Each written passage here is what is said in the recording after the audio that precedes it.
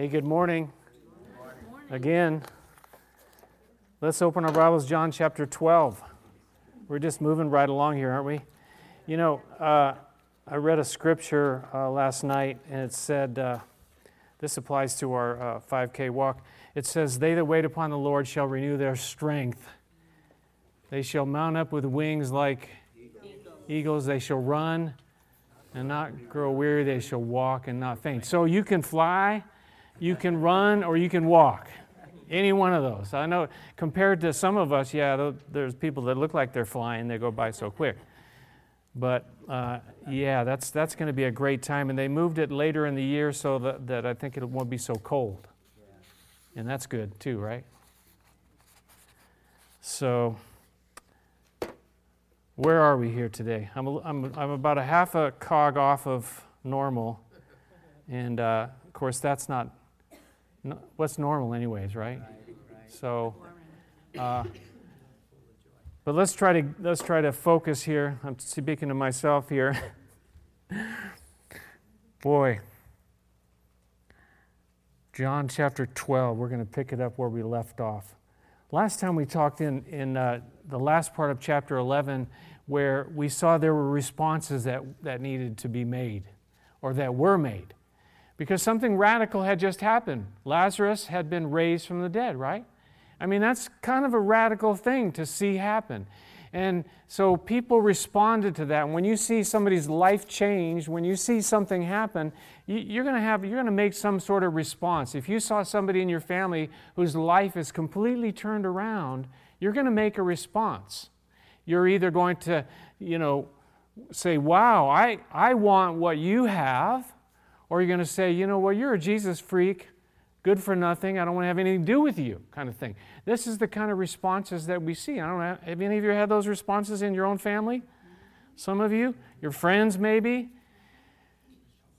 It doesn't make a lot of sense to me because, if someone's life has changed for the good, for the better, why would you, reject and why would you push away? You know what I'm saying? So it doesn't make any sense. But some, we read there in chapter 11, some they put their faith in Jesus, and others worked against him. The matter of the heart, where's the heart at? And then we saw that the high priest, who was obviously working against Jesus, he said these words. He says, that you do not realize, in verse 50 of chapter 11, you do not realize that it's better for you that one man die for the people than that the whole nation perish. He was prophesying, it said, and I don't even think he knew he was prophesying, but he was prophesying about the death of Jesus, that he would die for us. He would die in my place, in your place, for every one of us who would believe. And we saw the picture of the Passover, and the Scripture tells us that Jesus is our Passover lamb. He's the Lamb of God who would take away the sin of the world. He would die for you. He would die for me.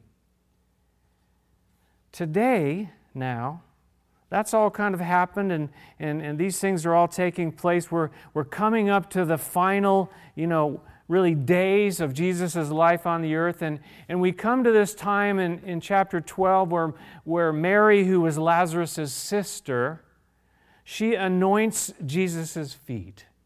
Now there's so much that we could talk about here, and I'm just going to hit some of the high points, but what we see is worship. We see humility. When you fall at someone's feet, there's humility. We see devotion. We see love, of course. There's something that's happening there, and we talk about worship, and we play music, and we call that worship, and certainly it is. But worship is much more than that, isn't it? Worship is much more than singing, a handful of songs on a Sunday morning, or playing, them in your car or at your house or whatever. Worship is really an attitude and a giving of our hearts, and that's really what Mary did in this particular occasion. Now, I was thinking about this a few minutes ago. I wondered if, while she was doing that, if there was music playing in heaven.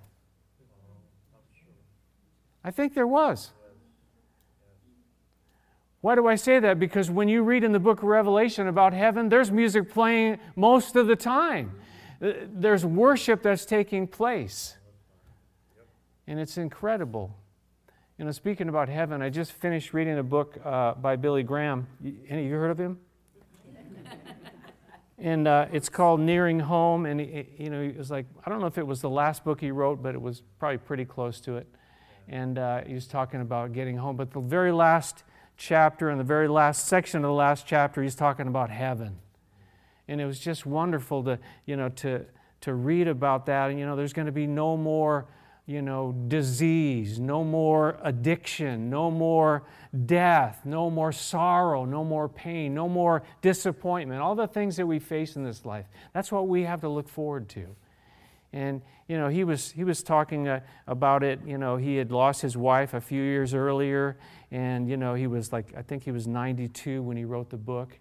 Man, if I could do anything at 92 like what he wrote, it's like an amazing book. But he was looking forward to heaven. He had offered his life to the Lord as a sacrifice, a living sacrifice, and God used him. And so we see here, Mary, she's offering herself to the Lord Jesus as well. And I think I want to say this before we start, is that I think she gave him her very best. She gave him everything. She gave him all that she had. That's what I think. You'll see why in a minute. Chapter 12, verse 1, 6 days before the Passover. So again, we're coming up to we're in this last week now, the last days. Jesus arrived at Bethany. He went back to Bethany where Mary, Martha, and Lazarus lived. And look what it says.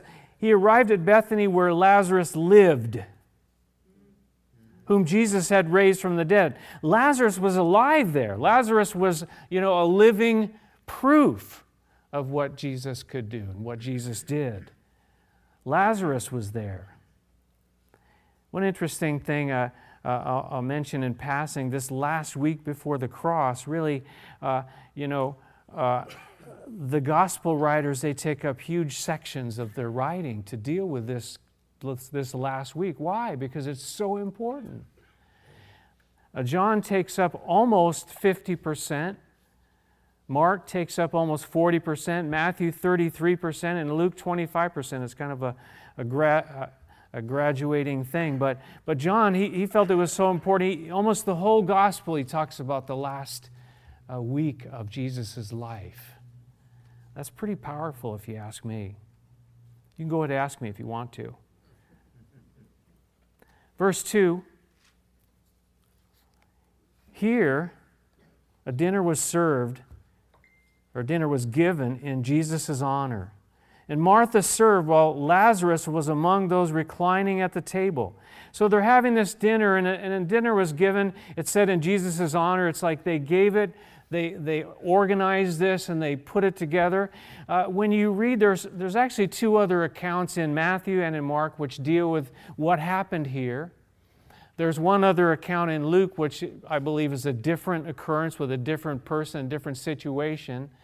But when you read about it, we find that this took place actually in someone who was called Simon the leper. Simon the leper. So they're now having a feast in the house of Simon the leper, but it's to honor Jesus. It's to give him credit.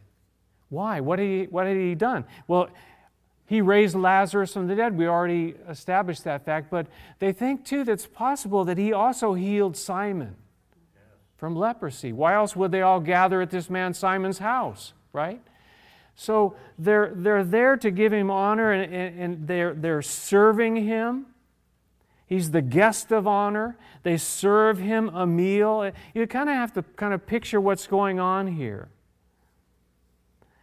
And what I was wondering about, is you and I in our lives, how do we honor him? Do we ever do anything special to honor him just for what he's done in my life, in your life? They had this meal. It says that Martha served, Lazarus was among those reclining at table, and they didn't have tables like you and I do today. They had a kind of a really low thing in the middle, and they would all kind of recline around this table. I was going to bring a picture, but I forgot. So they're around this table, and so they're kind of stretched out, and their feet would be kind of out, fanning out as they go around this table, if you can kind of picture that.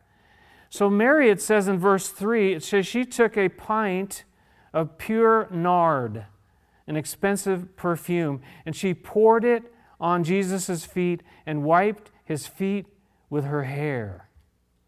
And the house was filled with the fragrance of the perfume. What a beautiful picture, isn't that? Mary, she took this perfume, very expensive. The word literally means extremely valuable. Later in the account in verse 4, it says that it was worth a year's wages, a whole year's wages. Now that was not easy to come by. Why was it so expensive? They say that this particular perfume was made from a plant that was grown in India. Now they're in Israel, so obviously it was imported, right, from a very great distance. They didn't have ships that sailed. They didn't have airplanes, anything else. So that's what made it so expensive. Some people think that it might have been her whole life savings that she went and poured out upon Jesus. Warren Wiersbe points out that like David, King David, Mary wouldn't give to her Lord that which cost her nothing. It's no good to give Jesus something that you didn't, that didn't cost you anything. What good is that? That's like regifting, right? It says in 2 Samuel, that David, he was making this arrangement with somebody for a piece of property and a place to make an offering. And the man wanted to give it to David. But David said this, he said, "No, I insist on paying you for it. I will not sacrifice to the Lord my God burnt offerings that cost me nothing." So David bought the threshing floor and the oxen and paid 50 shekels of silver for them. He said, "I'm not going to offer to the Lord my God something that didn't cost me anything."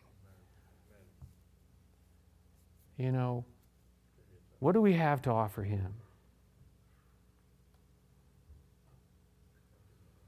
I think we need to think about that. And this isn't about money. I just want to make that clear. Now, some people might teach this passage and then they take up a special offering afterwards. It's all about giving your money. Could money be included in it? Absolutely, obviously, but it's really more about an attitude of heart. Is it going to cost me something? It means so much to me, I'm willing to give Him everything that I have, the very best that I have. In Mark chapter 14 account, it says this, that Jesus said she did what she could. She did what she could. That means for you and I, it doesn't mean that we have to all do the same. She did what she could. You and I do what we can do. What is it that you and I have to offer? I think of the boy, who had the loaves and the fish, right, who came. It wasn't much. But what did Jesus do with it? He multiplied it. He made it into something. He fed, thousands of people with a little offering that He brought, a little gift that He brought to the Lord. She did what she could. She gave her best. It happened to be very expensive and worth a lot, but to her it didn't matter. It was something that she realized, I can do something special. This is something that will bless Him and that I can do out of love and devotion and honor and worship. It says that she poured it on Jesus' feet. Now, it was a common custom when a guest entered your house, what would they do? First thing, they would wash your feet, right? And then the next thing that some would do, they would anoint the head with oil. They wouldn't pour a whole bunch. They would probably just a dab, to anoint the head with oil.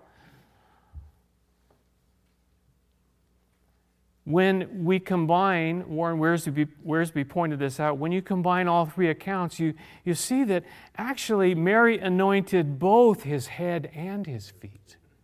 Because the other accounts say she anointed his head, and here we see she anointed his feet. They're both true. There's no discrepancy there. She anointed both his head and his feet. But this was an act of pure love. He said this, that it was spontaneous, it was public, it was sacrificial, it was lavish, it was personal, it was unembarrassed. She didn't care what anybody thought. That's kind of getting back to responses to, what people think about our lives. Am I going to worship? Am I going to be committed to Jesus no matter what people think? Am I going to give to Him from my life, from my all, my resources, my time, my energy? Am I going to do that even if people might think I've gone too far? Because that's what we're going to see happens here. You've gone too far. People are going to think that about you if you are committed to Jesus no matter what. They're going to think you've gone too far. You've gone over the edge. One of my brothers, I still remember, he thinks that about me. He thought that about me. He's passed away now. But one of my other brothers said to me, early on, he said to me, you know what? There's something about your life. I want what you have. People are going to respond differently, but do we do what we do to get a response from people? Or do we do it because we love Jesus and we don't care? Are you afraid to pray in a restaurant because, you always pray before your meal, but to do it in a restaurant, I can't do that. Somebody might see me. Yeah, maybe they will. Maybe they'll think twice about their lives and what's going on with them. Maybe you have a Bible and you're afraid to show it that you have a Bible. I read in Psalm 119, it says, that the Bible is so sweet, it's sweeter than honey. That your words are the sweet to my taste, so sweet to my taste. How sweet, he says. She poured it on his feet publicly, unembarrassed. Mary, now we know this, Mary spent a lot of time at Jesus' feet, it seems. That seems to be where she was. In Luke chapter 10, we read it, she sat at his feet and she listened to what he said. In the last chapter we looked at, it says that she fell at Jesus' feet and she surrendered to him. She said she just lost it. She surrendered to him there. And now here we see her at his feet, anointing them and honoring him. I think there's a pretty good example in the life of Mary for you and I. Now, is that the only example? No, we're going to finish with that. We really see three different examples here in the lives of Mary, Martha, and Joseph and Lazarus. So Mary, she takes this perfume, she pours it, it says here, on his feet, and then she wipes his feet with her hair. In 1 Corinthians 11, it says that the woman's glory is her hair is her glory. So there's something that's going on here. There's something that's so powerful here, and it wouldn't normally be that somebody would do that a woman would unbind her hair and do that in public, but she, again, did not care. I love Jesus. I love this person, Jesus. And when she did that, what happened? It says there in the end of verse 3. I love this picture. It says the house was filled with the fragrance of the perfume. The house was filled. This fragrance filled the whole house. It spread, didn't it?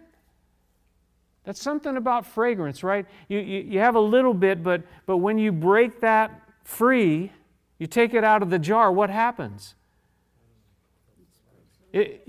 People walk by and you go, wow. Now maybe it's not a good wow, because you buy the cheap stuff. Or maybe it's really the expensive stuff, right? I remember my mom used to wear this perfume called My Sin. Now, I don't know why it's called My Sin. I can't speak to that. But it says here the house was filled with a fragrance, and I think because of what it was, because of the value of it, because of the nature of this particular perfume, this fragrance, it was beautiful, it was glorious, I think. That's why I hear the strings playing in heaven. And the house is full of this fragrance. But it's not just the fragrance, is it? Something else is going on here. What else is filling the house here? This fragrance of worship, this fragrance of love and honoring of Jesus is filling the house.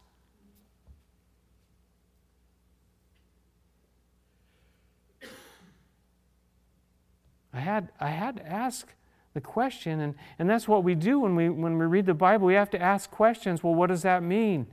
And what is it saying there? And then like how could that possibly apply to me? What about my house? Am I honoring Jesus there, and the fragrance of that love and devotion is filling the whole house? It's not just about fragrance, right?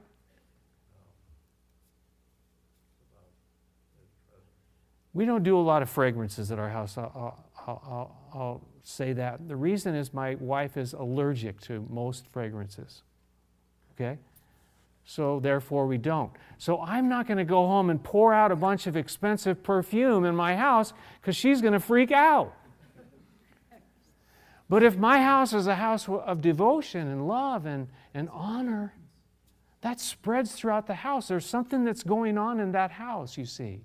Is that something that's going on in our homes, in our houses?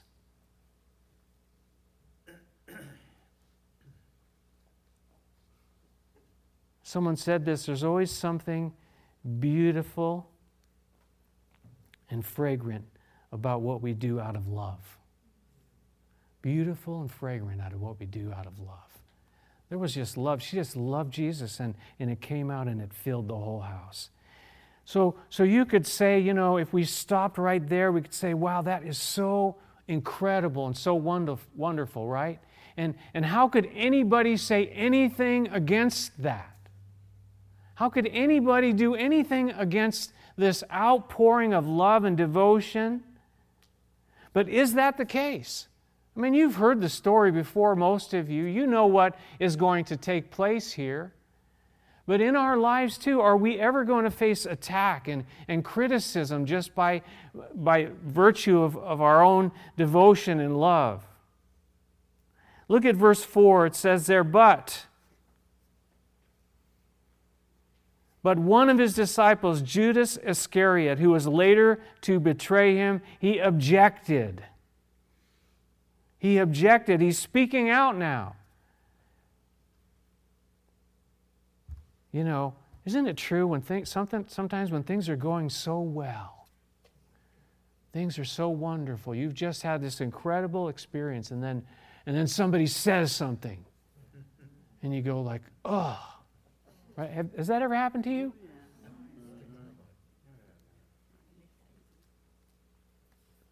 Verse 5, what does he say? He says, why wasn't this perfume sold and the money given to the poor? It was worth a year's wages. He did not say this because he cared about the poor, but because he was a thief. As keeper of the money bag, he used to help himself to what was put into it. This guy was a thief, and the Greek word I find interesting is klepto. That's where we get our word kleptomaniac, right? He was a thief, and it means to take things for personal gain. You wonder, though, he was like the treasurer. He had, access to all the funds, and I think he must have put up a pretty good front, right? He didn't go around saying, well, I'm going to take what I want out of there. He kept a pretty good front.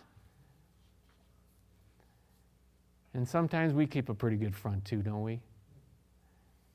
But the truth always comes out. The truth came out in his case. We read about it here. It came out because John wrote about it. It came out. The truth will always come out.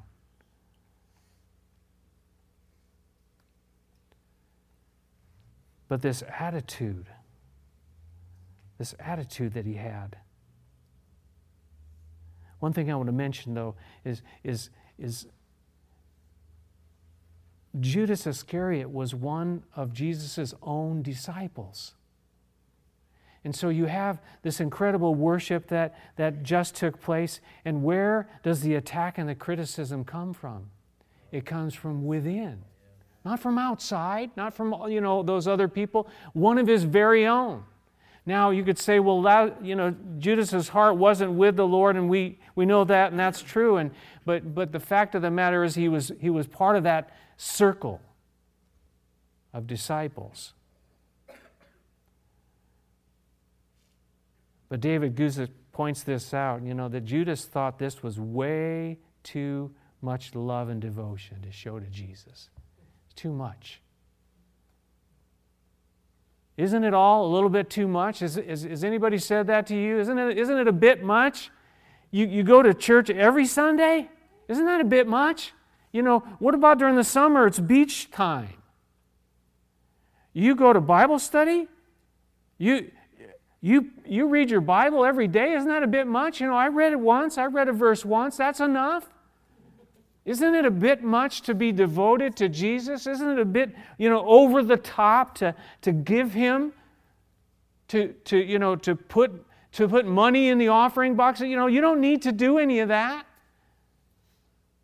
You know what? That's true. You don't need to do anything. Mary did not do any of these things because she had to. She did it because she wanted to, because she loved Jesus, pure and simple. But Judas thought it was way too much. And the interesting thing about it is that attitude was contagious.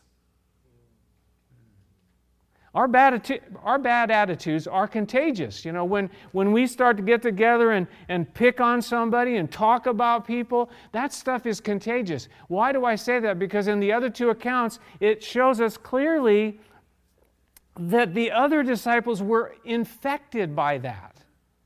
In Matthew, it says the disciples were indignant. In Mark, it says they rebuked her harshly. They, not just Judas. So he makes this statement and they'll go, oh yeah, like why are you doing all this? They rebuked her for what she did. Again, these are Jesus' own disciples. That's like crazy. But bad attitudes, they spread. We've got to be careful the things that we allow to come out of our mouths because they will affect the people around us. They will. People who are trying to follow Jesus and we're saying, well, yeah, didn't you notice the pastor, did you see what he did? He got lost in the middle of that song back there. And he really says weird things, and sometimes, I don't have a clue what he's talking about. And then we all start talking about him, and then we have a dinner, but it's not in his honor, it's to have roast pastor for lunch. Have you ever done that? None of you would admit it anyways, even if you wanted to.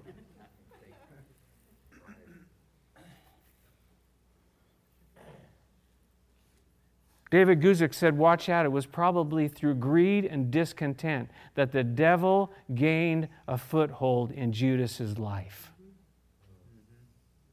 Greed and discontent. Someone else said, take heed of discontent. It was the devil's sin that threw him out of heaven, which is true. He couldn't be satisfied with what he had in heaven, and he had a glorious place there.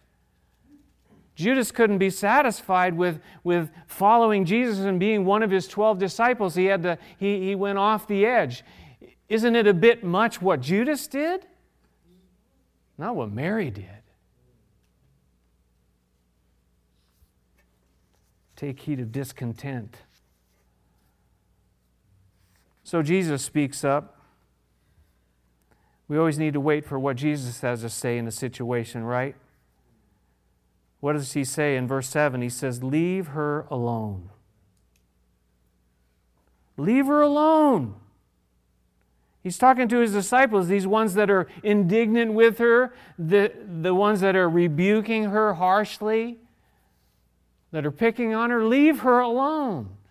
I think sometimes he tells us that. Would you just leave that person alone?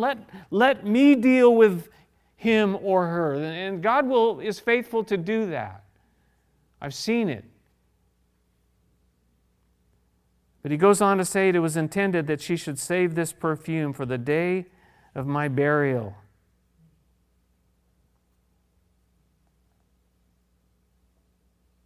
She was going to save this perfume for the day of my burial. You know, some think, and it's probably true, Jesus said those words, she's saving this perfume for the day of my burial. It's probably true that she was the only one who really understood what he had been saying up to this point, because he had been saying that he was going to die, that he was going to be buried. He was talking about the cross. He said it, and you remember even Peter one time, Peter took Jesus aside and began to rebuke Jesus. Don't talk like that.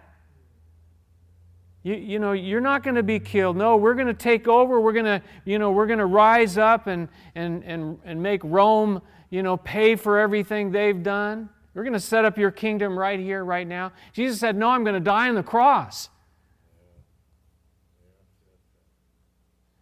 And if Mary was this one who sat at the feet of Jesus listening to what he said, would he have possibly talked about that? I think so. Maybe of all those there, she was the only one that knew that the time was coming. She could sense it, that Jesus was going to be crucified soon, that he was going to be buried, that he was going to rise from the dead. He talked about being the resurrection and the life to her, right? To Martha, and then through Martha to her.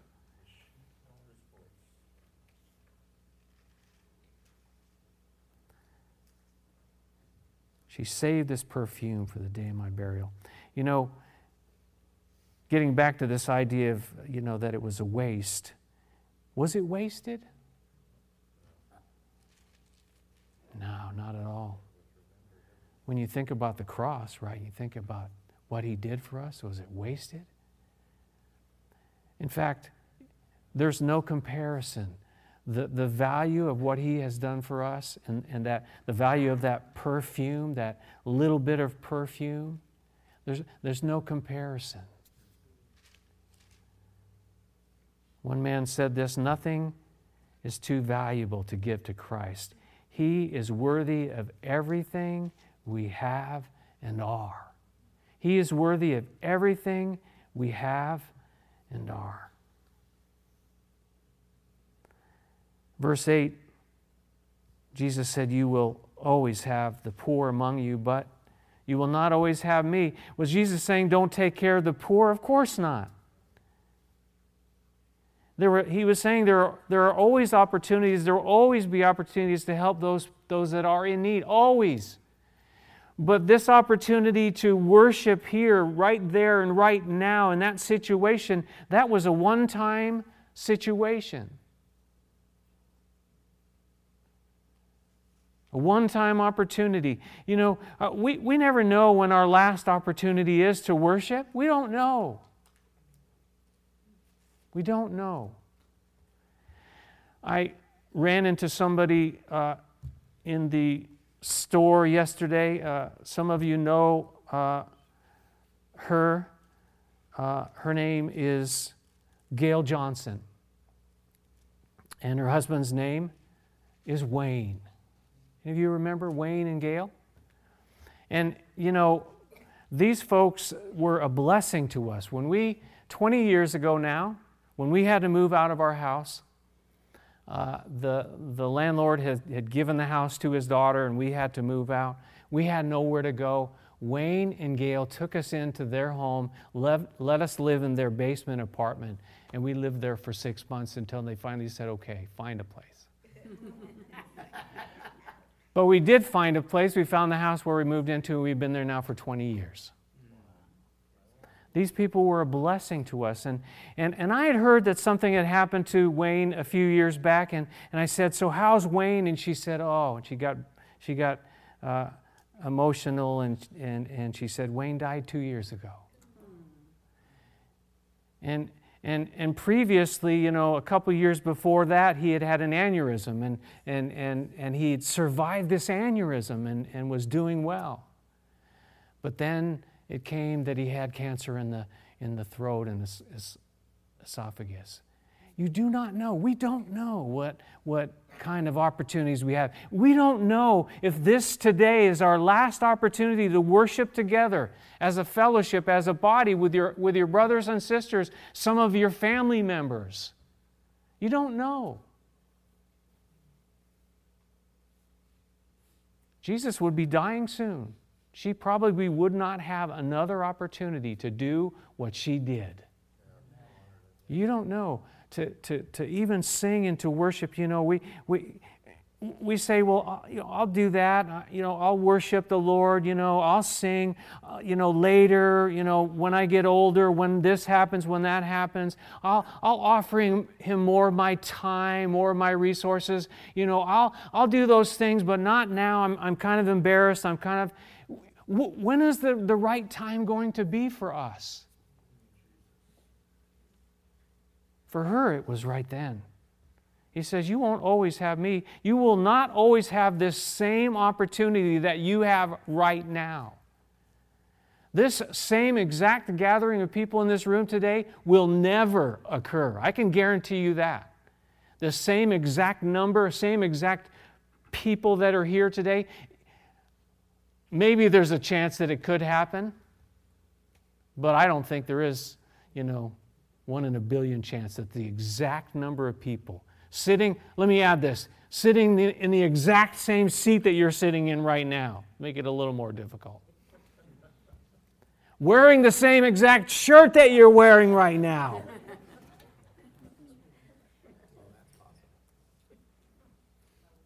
You know what I'm trying to say.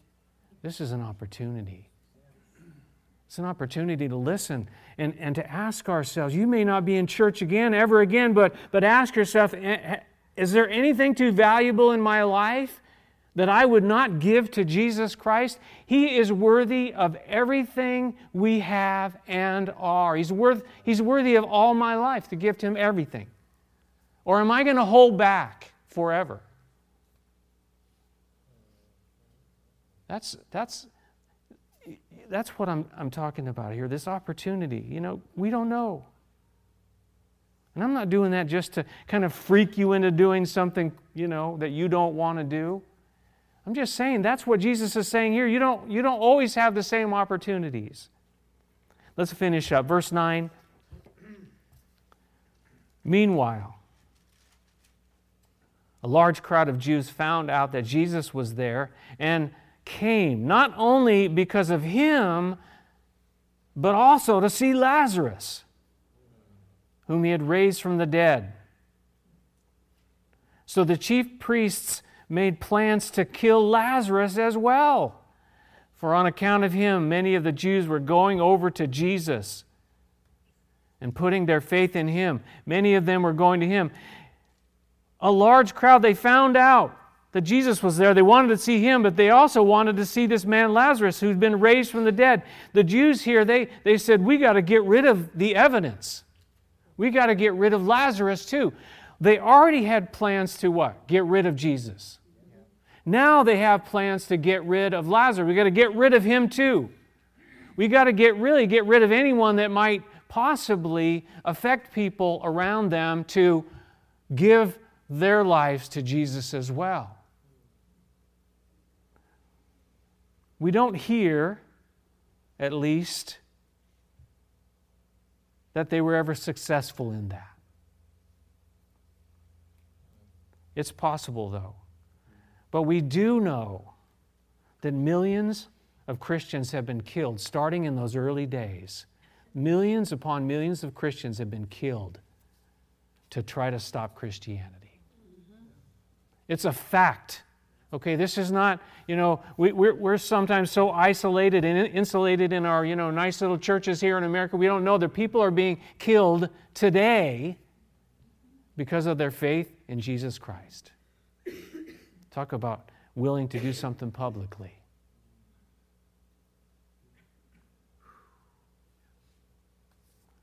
But have they been successful in stopping Christianity? Absolutely not.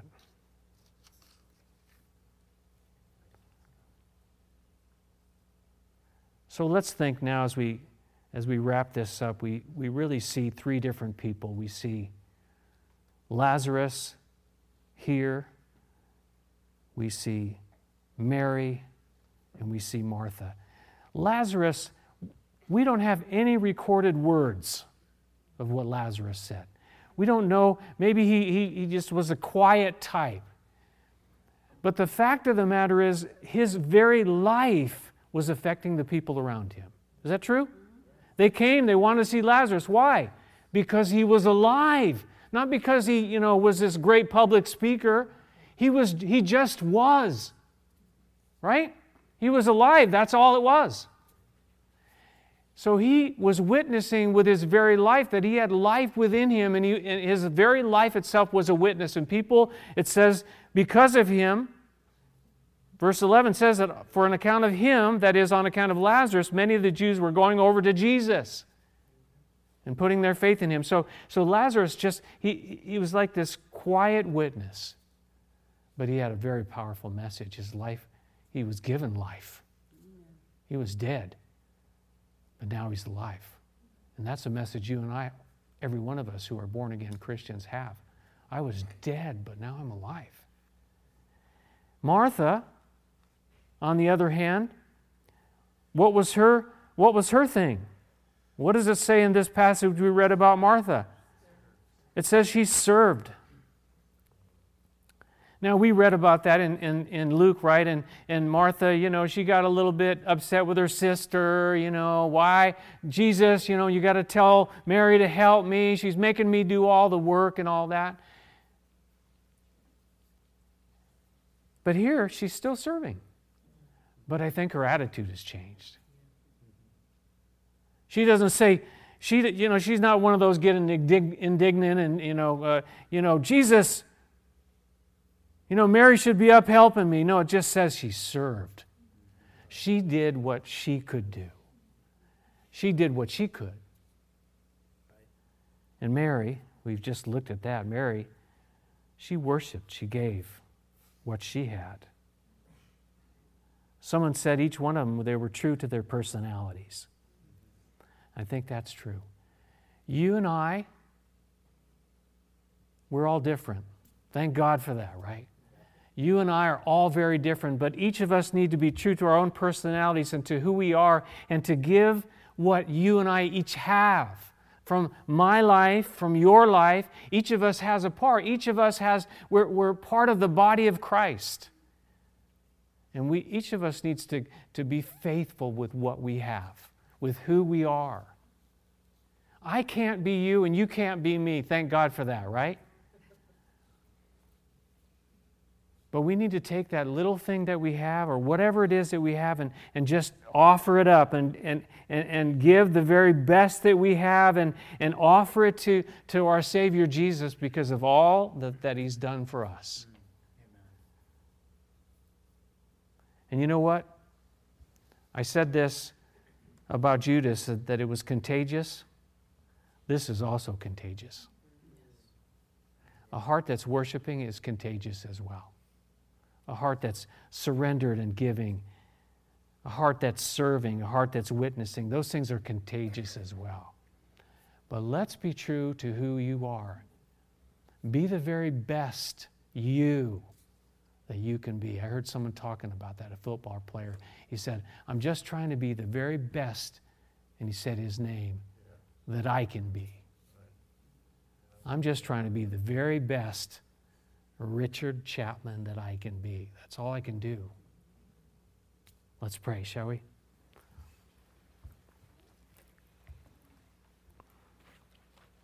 Father in heaven, we we come in this quiet moment, this time before you, and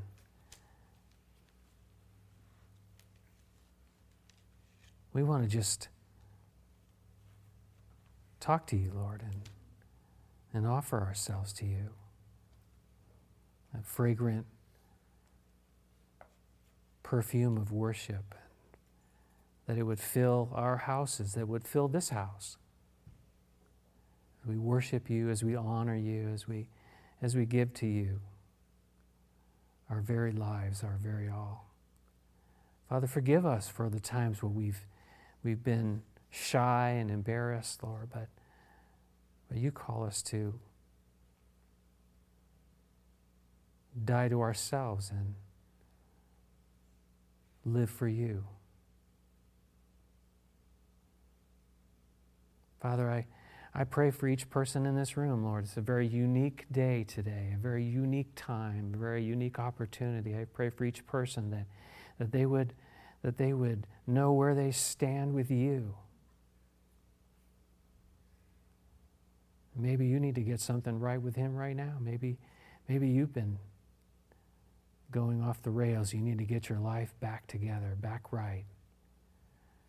Or maybe you've been holding back. Maybe you need to say, Lord, that's it. I just got to follow you no matter what.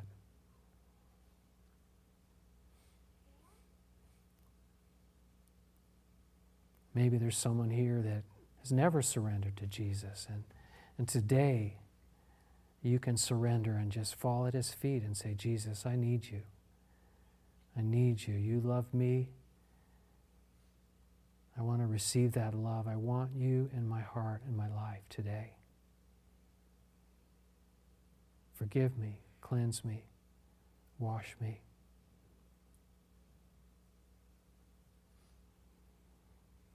Oh, Lord, we honor you this morning.